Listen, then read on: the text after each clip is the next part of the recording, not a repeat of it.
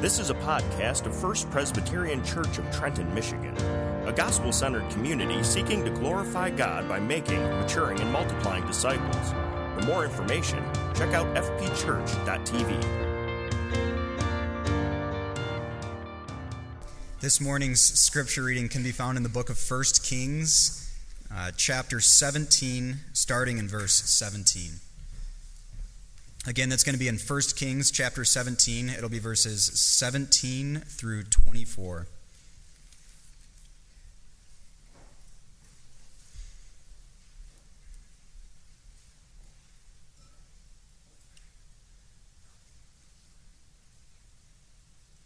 After this, the son of the woman, the mistress of the house, became ill, and his illness was so severe that there was no breath left in him. And she said to Elijah, "What have you against me, O man of God? You have come to me to bring my sin to remembrance and to cause the death of my son." And he said to her, "Give me your son." And he took him from her arms and carried him up into the upper chamber where he lodged, and laid him on his own bed. And he cried to the Lord, "O Lord my God, have you brought calamity even upon the widow with whom I sojourn, by killing her son?" Then he stretched himself upon the child 3 times and cried to the Lord, "O Lord my God, let this child's life come into him again." And the Lord listened to the voice of Elijah, and the life of the child came into him again, and he revived. And Elijah took the child and brought him down from the upper chamber into the house and delivered him to his mother. And Elijah said, "See, your son lives." And the woman said to Elijah, "Now I know that you are a man of God, and the word of the Lord in your mouth is truth." Let's pray. Father, as we come to you this morning as your body, united in Christ to worship you, I pray that this word would penetrate our hearts. Lord, we confess that we often do neglect prayer, but we see in your word that you listen to your people. We see that you have mercy on your people, and that you love to hear us, and that you love to have us pray to you.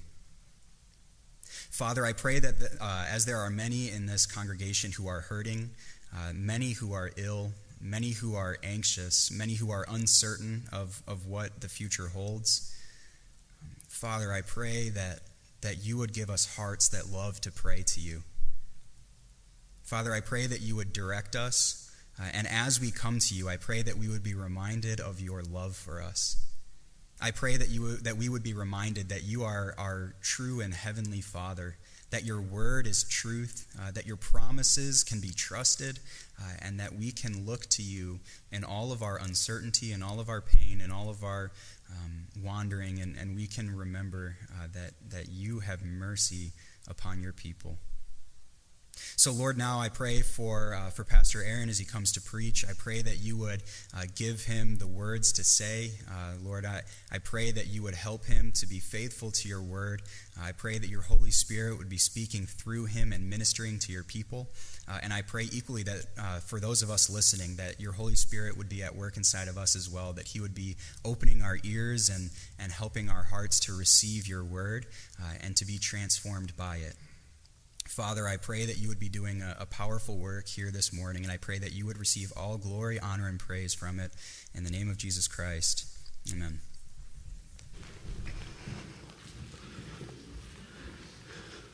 Good morning, First Pres. Wow, that was loud.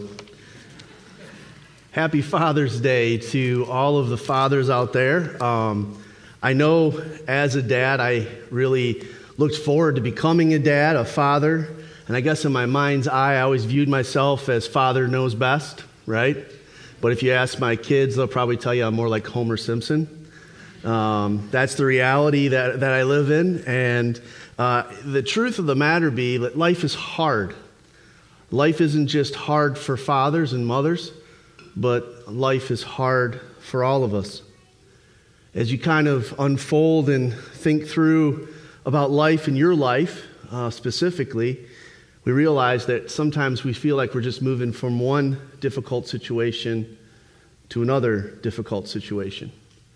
It seems like our faith is always being tested. It's like we've just made it through one difficult situation to find out that here we are and now yet another darker situation.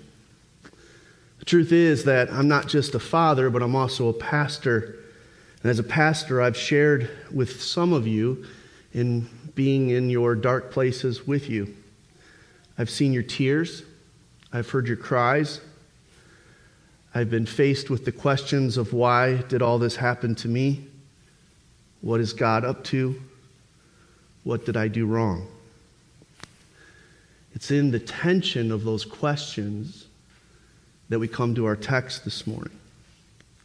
I draw your attention to the first two words of verse 17. After this. After what?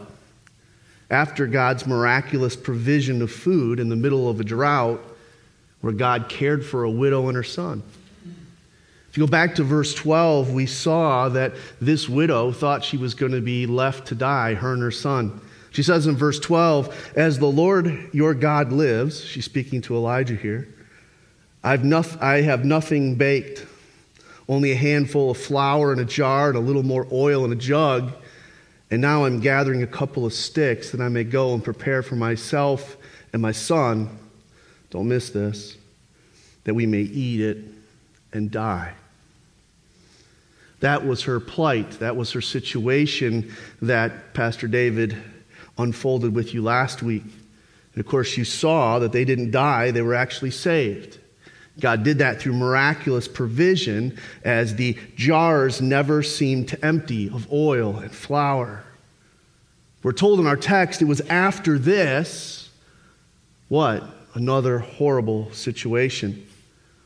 Another opportunity for her faith to grow. The truth of the matter is that horrible situations are often followed by intense reactions. We see this all throughout Scripture, but specifically in the Psalms, in places like Psalm 13, verses 1 and 2, where David is crying out. We don't know why David is crying out. There's no context given for the Psalm 13, but listen to the words of David as you hear his intense reaction to his suffering. He says in verse 1, "How long, O Lord, will you forget me forever? How long will you hide your face from me? How long must I take counsel in my soul and have sorrow in my heart all the day?" Do you hear it? The intense reaction to the horrible situation of life, whatever that was for David. And that's why many of us find great comfort in reading the Psalms. The Psalms express the heart.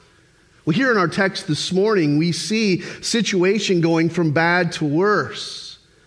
She comes out of the drought in the sense of the provision of God and not being left to die, only to discover soon that her son is sick. And her son goes from sick to very sick, and eventually her son dies. Look at verse 17. After this, the son of the woman, the mistress of the house, became ill. And his illness was so severe that there was no breath of life left in him. Now the widow who had already lost her husband, that's why she was a widow, is losing again, but this time it's her child.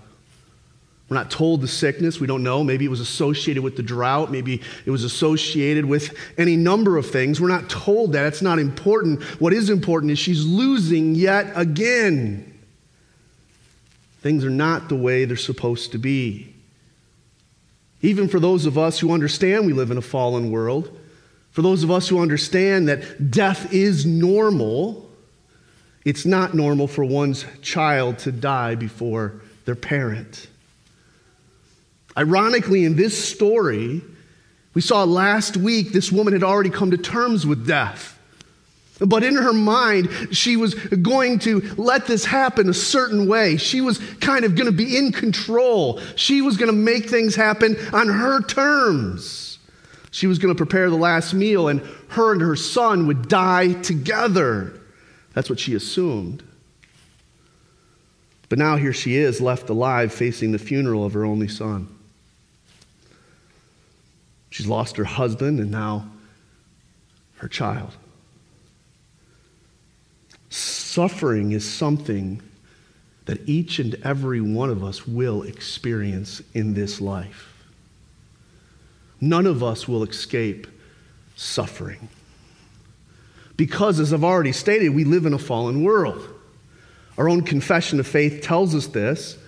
The Westminster Shorter Catechism, question 17 says, the fall brought mankind into a state of sin and misery. Notice the misery. It's not just that there's sin around us, but we actually experience the misery of life. It's not just the bending of a nail when you hammer it. It's not just the hammering of your finger. It's things like cancer and divorce and divisions in families, broken relationships, and even death. That's what we experience and know to experience because of the fall. The Westminster Confession goes on to explain this in great detail in question 19, as it says, all mankind by their fall lost communion with God, are under his wrath and curse, and so are made liable to all the miseries of this life. We're enemies of God, is what it's saying. And because of that, we experience misery and even death itself. It goes even further. Even the pains of hell forever are our inheritance because of our sin. Friends, this is not good news. This is hard news, but it's important news. Suffering is the reality. The truth is, suffering is a part of each and every one of our lives. This is why the prosperity gospel is a false gospel. A gospel that tries to tell you that your life will be better and better and better and better. Death and suffering and difficulty. No matter how prepared you think you are, suffering will happen in a way you did not expect. It will come and hit you in ways that you're not prepared for because it will test your faith. And with that suffering comes our reaction. As I stated just a few minutes ago, horrible situations are often followed by intense reactions. How do we react when suffering happens? Well, we see a picture of the way the widow reacts. The widow begins pleading with Elijah. She says, "What do you have against me?" She's pointing the finger at Elijah. She's blaming the man of God. Why are you against me? What have you done against me, O man of God? You've come here to bring my sin to remembrance and to cause the death of my son? Notice her attack. But one thing can be said is, in this widow's understanding, she does have at least a basic theology. She doesn't just solely blame Elijah, but she blames herself as well as she understands her sin. Maybe she's referring to her Baal worship. Maybe she's referring to other sins that we don't know about. But at any rate, she recognizes herself to be a sinner, and she understands at the basic level that sin equals death. Romans chapter 6:23 teaches us that. The fact of the matter is that death is one of the most evil things we will ever experience.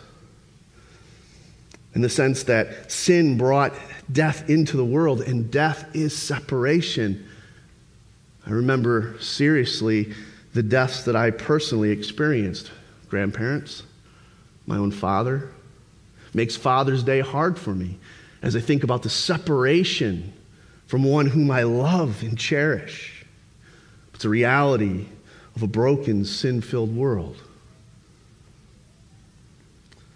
But even after this previous display of God's grace and power and provision through the drought, these elements of grace and power are missing from the widow's theology. Nowhere do we hear her say or seem to understand that God is gracious to those who suffer. And nowhere do we seem her to understand that she should be calling out and asking Elijah to help. She never asks if God can bring her son back. She only views God's judgment. Regardless, because of her sin and her understanding of judgment, this doesn't mean that God is careless. No, God is filled with grace and love. In fact, grace is not for those who've earned it. Pastor Kevin DeYoung says it well when he says, grace that is deserved is not grace at all. Let me say that again because I think it's a message each of us need to remember. Grace that is deserved is not grace at all. The woman only saw herself as a sinner. She did not see God as a God full of grace. Oh, how often we misunderstand grace. We begin to think we've earned our privilege or the love of God in some way. We've done enough good things that God in some way will do good things for us. But that's not what grace is. Grace is given to those who do not deserve it, even in the midst of their suffering.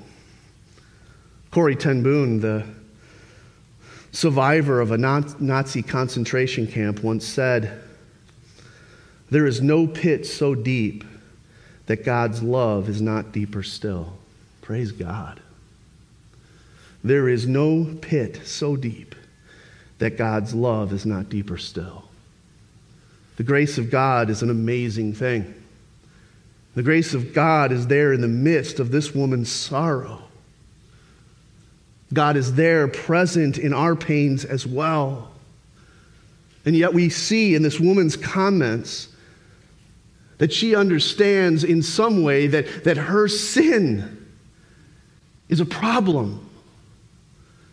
Yet she doesn't understand the grace and the forgiveness of God. And there's an important point here for us believers to recognize that when we proclaim the word of God, when sorrow happens in individuals' lives, they will come after us. We will be lightning rods. The proclaimers of God's word will often be viewed as the lightning rods of those who suffer. We should, like Elijah, expect hard questions and intense conversations.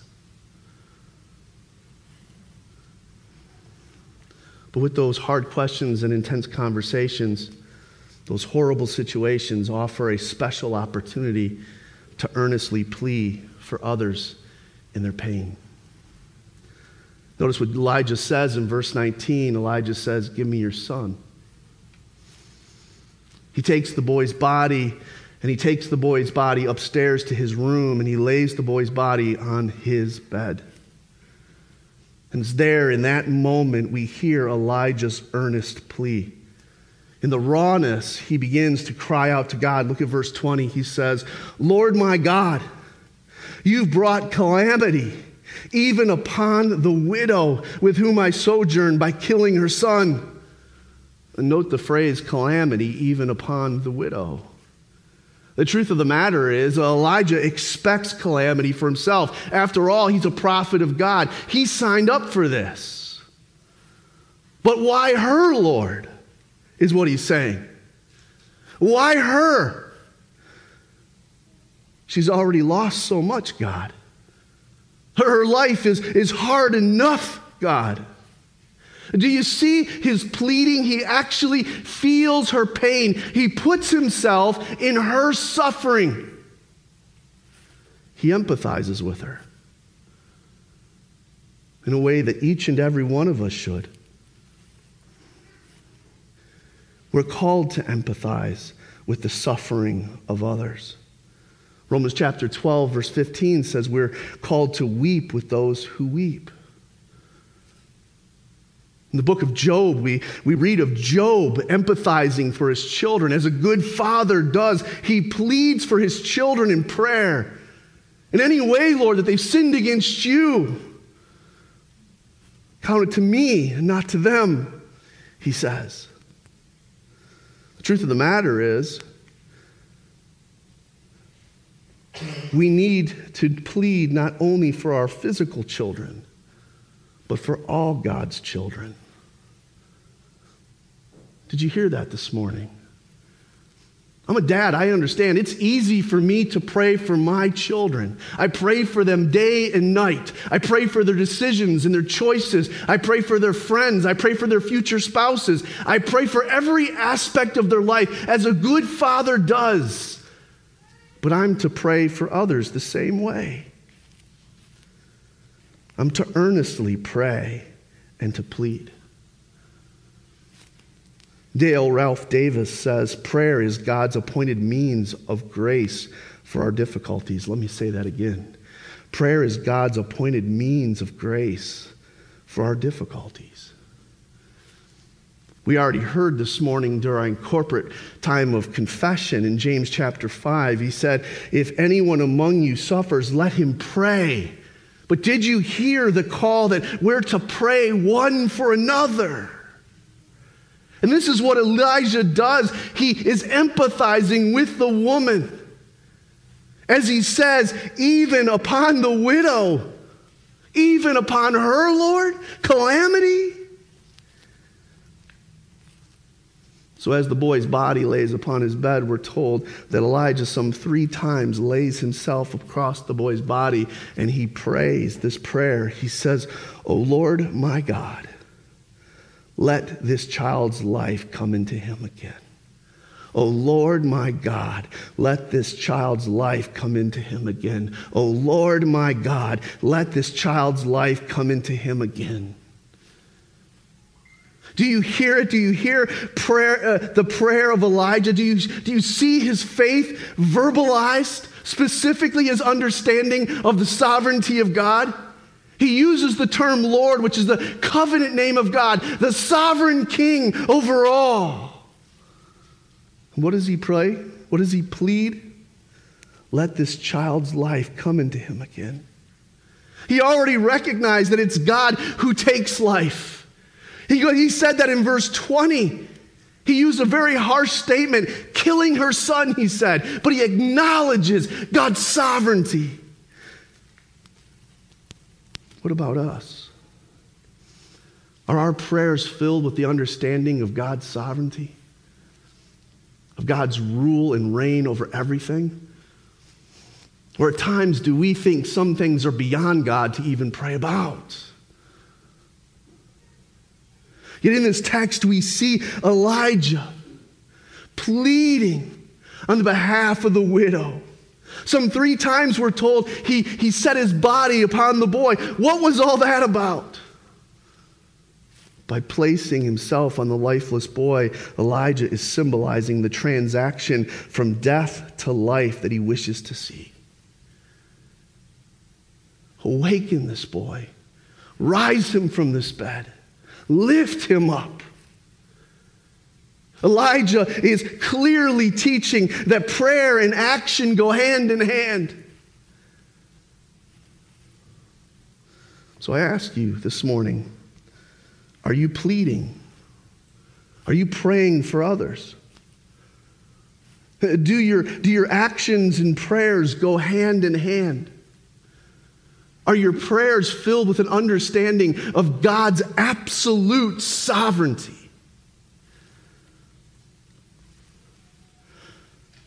They should be. Because these horrible situations create unique opportunities for amazing transformations. God transforms the situation. Look at verse 22. The Lord listened to the voice of Elijah, and the life of the child came into him again. Friends, note the words of Scripture. God listened to the voice of Elijah. These are some of the most special words in all of Scripture. God listened to the voice of Elijah. Elijah wasn't perfectly holy. There is only one who is that, and that is Jesus Christ. Elijah was a sinner like you and me, and yet God listened to him. Hebrews chapter 4 tells us to boldly come to the throne of grace, and that's exactly what Elijah did. He came boldly, believing God hears and responds. God does hear and God does respond. Friends, what a privilege, what an opportunity, What a responsibility to pray. It's true, these words don't mean that God will always do what we want him to do. But it does mean that we can trust him, that he will always do what's best, and we can be assured that we are always heard. That's what happened for Elijah as this child was brought back to life, proving that Jehovah was alone God, and Jehovah alone is the one who restores life, not Baal. Friends, whatever situation you're facing, whatever difficulty you're caught in, whatever suffering you're feeling, do you truly believe that Jesus Christ can bring life from death? Hope from disappointment. That's what Elijah prayed. And that's what God did. I draw your attention to verse 23 where it says, Elijah took and he brought down the boy and he delivered the boy to his mother. Look at all those action words. He took, he brought, he delivered. They match up perfectly with verse 19 where we're told Elijah took the boy from his mother. He carried him upstairs and he laid him on his bed. Look at the contrast of what took place. Death and sorrow and fear versus light and power and hope. And yes, joy. Joy. When that delivery was made, can you imagine the unspeakable joy of that mother? Can you imagine? That's the joy I hold on to. For one day I know I will see my Father again. The joy of knowing that God raises the dead unto life.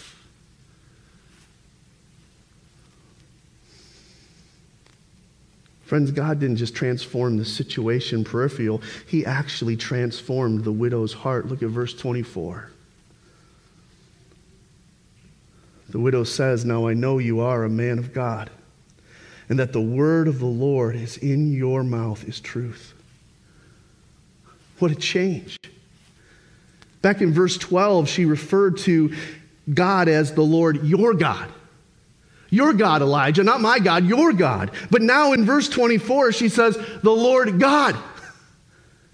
She recognizes there is one and one only true God who is sovereign over all. She has experienced a transformed life.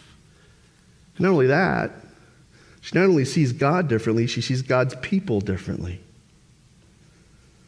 Look at the way she talks about Elijah. I see you as a true prophet of God who speaks the true word of God. Before she was blaming him, but now she's celebrating what God's doing in and through him. Friends, here's the point. When bad things happen, we begin to question God. But it's in these times of suffering that God proves his word true. And it's in these times of suffering that God grows our faith. And not only has the widow's son been brought back to physical life, but the widow herself has been brought back into new spiritual life. I ask you, church, do you know this new transformed life? Do you see God as the only true God? Do you know his word to be true? How do you respond to his people? Do you love them? Or are you disgusted by them? A transformed life by God is one in which all things are new. Church, while horrible situations may often be followed by intense reactions, these horrible situations offer special opportunities for us to earnestly plead for others. These horrible situations create unique opportunities for amazing transformations. The best example of this is the cross. The crucifixion of Christ is the darkest picture of suffering we will ever see. It's the place where the sinless Christ was crucified by sinful people, of which we all are. And the very cross of Christ always brings intense reactions. Some cry and weep, recognizing their own sin. Others cheer and celebrate, knowing that he died for us. But some, they're angry. They reject it. They call it foolishness. They despise the cross. The cross always brings intense reactions. But it was at the cross that we hear Jesus make his earnest plea. Where from the cross, Jesus said, "Father, forgive them, for they know not what they do." Friends, he was talking about us as much as those who were nailing him to the cross. The earnestness of Jesus' plea. But overcoming it all, Jesus resurrected from the dead on the third day, making possible the transformation for all who are found in him. This is a total, complete transformation. This is a total, complete change, just like in the widow. But it happens to each and every one who clings to Christ. And Jesus said, "I am the resurrection and the life. Whoever believes in me shall never die." But Jesus' quote doesn't stop there. You know what it says after that? Do you believe this? Do you believe this? That's the question each and every one of us must answer. Do I believe that Christ can take those who are dead and make them alive? That Christ can take my suffering and turn it into joy?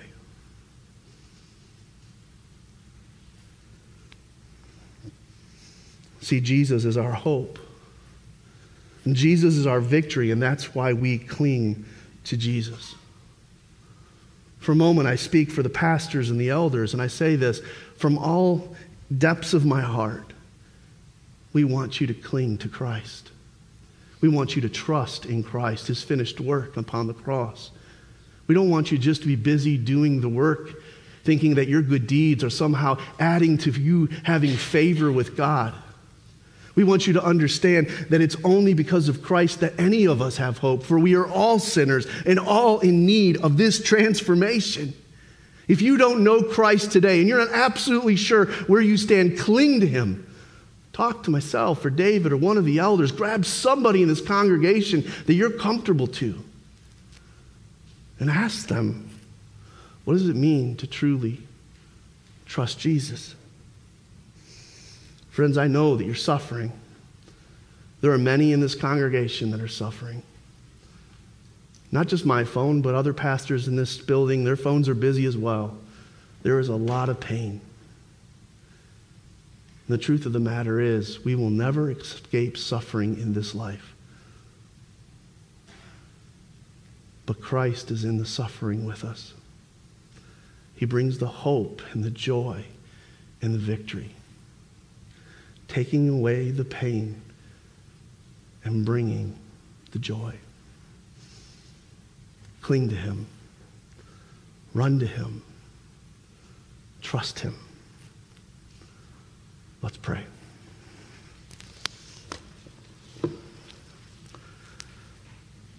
Father, as we step away from 1 Kings, I pray that we're not stepping away from the cross of Christ. I pray that each and every one of us sees our need, that we recognize in our basic theology that we're all sinners. And the truth is, we all deserve suffering and misery, because apart from Christ, we're enemies of God. But even in the state of our sinning, you did not abandon us, but you sent your own Son, who came and took on human flesh and lived a sinless life so that he could die in our place. God, I pray that we would cling to Jesus. I pray for those who have known Jesus for a while but have never seen how he can impact their struggles. I pray that we would truly see how Jesus, taking on human flesh and entering our world, he understands our suffering. The fact of the matter is we don't understand his suffering for us. God, open our eyes and open our hearts. Help us to cling to Jesus. Help us to see the transformation that is possible through what Christ has won. The power of God to change one's heart. The power of God to fix what is broken. God, whatever our situation, you know it. I plead for this congregation and this church, and I ask you to heal what is broken. Those who are suffering and lonely, those who are disappointed and discouraged, those who have fractured relationships, God, heal. And may that healing be found in the one and only true sovereign King of Kings and Lord of Lords, Jesus Christ. May we abandon all for Jesus and commit our lives fully to him. We pray these things now in Jesus' name, and God's people said, Amen. This has been a podcast of First Presbyterian Church in Trenton, Michigan. For more information, please visit us online at fpchurch.tv.